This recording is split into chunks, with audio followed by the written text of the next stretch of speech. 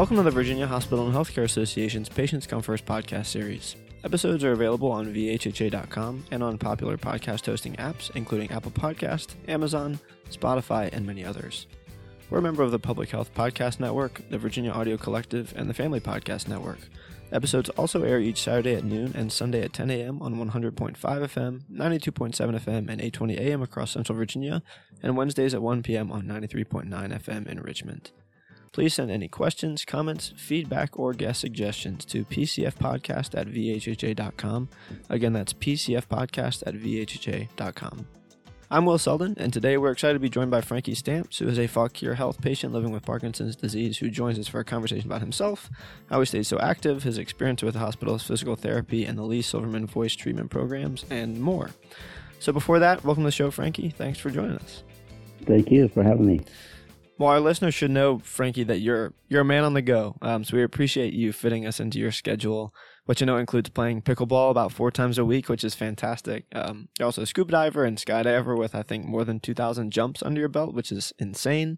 And I also read that you even teach people, including your therapist, to juggle. So it sounds like you've got quite the busy social calendar.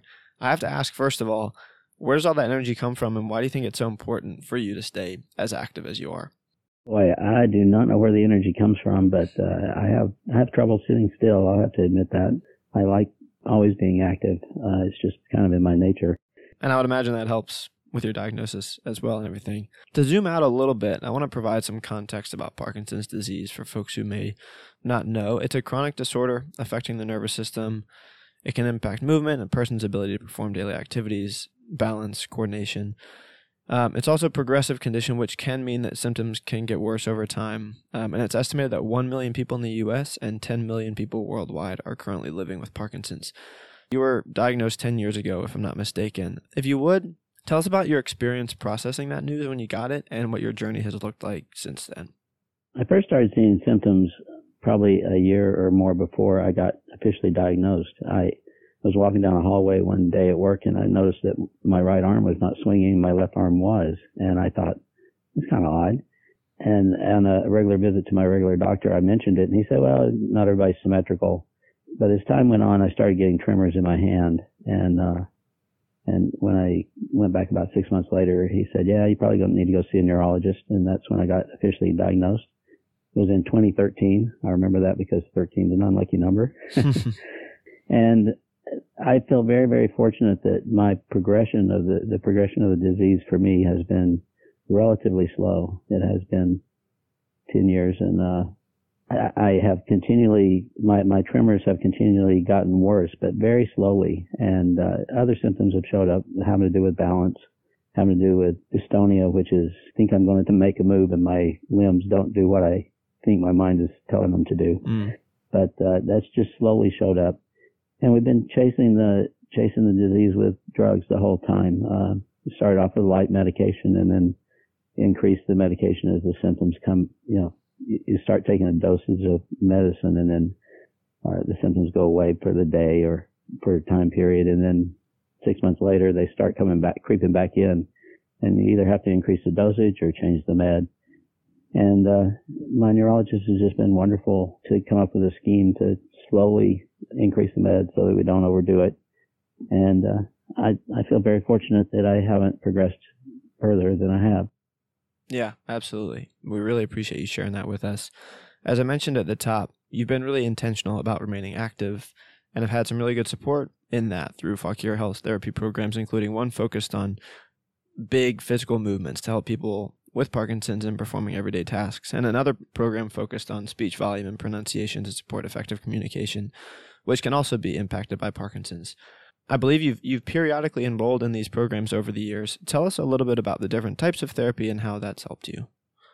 My neurologist at the beginning said that, half the therapy for Parkinson's is medicines or pharmaceutical, but the other half is physical activity. And I have always kind of been active, so that's an okay solution for me. Yeah, that was a good answer. Think about having to do physical exercise. So pretty early on, I went to Loudoun County Hospital and took the big therapy.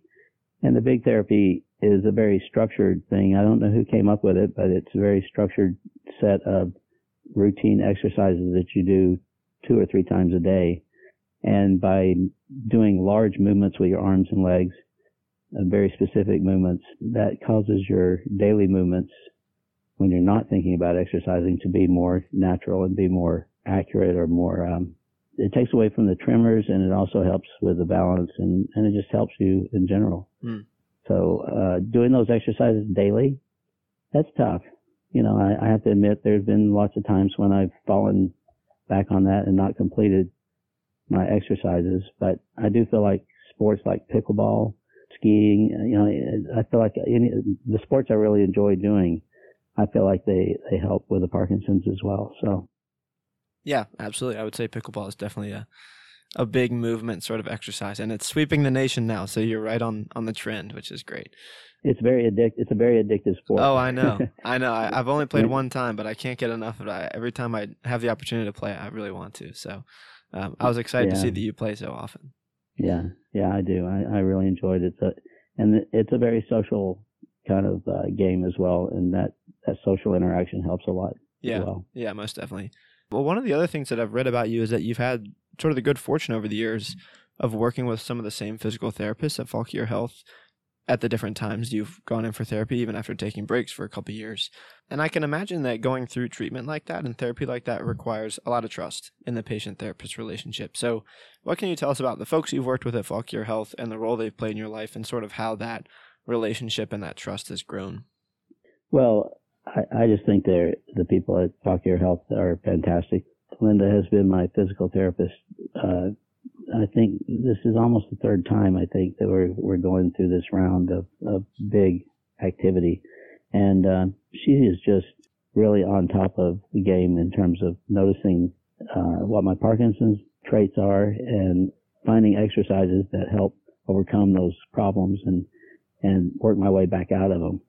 So posture is one of my biggest problems. I tend to be stooped over, and she has really zoned in on that and came up with exercises that have helped me tremendously.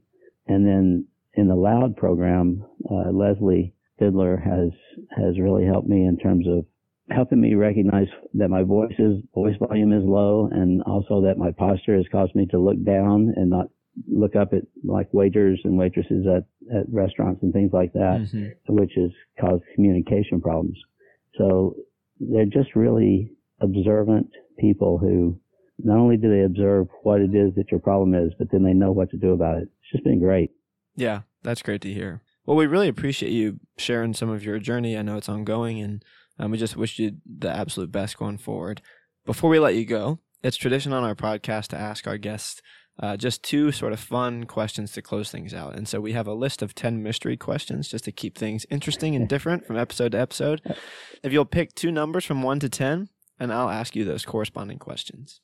3 and 8. Okay. Number 3, a big question. What is the best piece of advice you have ever received, and why does it stick with you? I think that the best piece of advice I got was from a fellow that I used to work with, and we would have weekly meetings to have Bible study meetings. And when I ran short on time at times, and I said, I can either do physical activity or I can do spiritual activities. He said, by all means, go with the spiritual. And I am a religious person and do believe that God is the creator of who I am, and he's in charge of my body. And so I rely on that heavily. Yeah, definitely. And now number 8, you said, tell me one memory from your life that makes you smile whenever you think of it. Well, I have so many memories.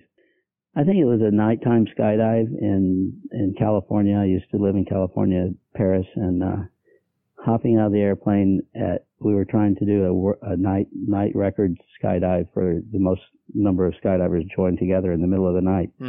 And following a string of people out of the airplane door and looking down to a string of Kim lights that were attached to people's bodies as we flew down to where the formation was, and then flying up to the formation and seeing all the people very vaguely, not very clearly because it was just a moonlit night. Right. and joining into that formation and turning around and flying away and opening our parachutes. That was just an incredible feeling. Yeah, flying. That makes me smile hearing it. That's fantastic. Do you remember what the number was? How many people were involved in that? Yeah, it was about 50. I think it was about 55 oh my at gosh. the time. That was, but the record's been broken much larger than that now. Well, but 50 plus is that's no mean feat, so that's pretty impressive. Well, those are two really great answers, and with that, we have come to the close of another episode of the Virginia Hospital Healthcare Association's Patients Come First podcast. If you liked what you heard, please make sure to leave us a 5-star review on Apple Podcast and subscribe so you know when new episodes are released. We want to once again thank our guest, Frankie Stamps, for joining us again today. So thanks so much. It's been a real pleasure. Yeah, it's been great. Thanks a lot.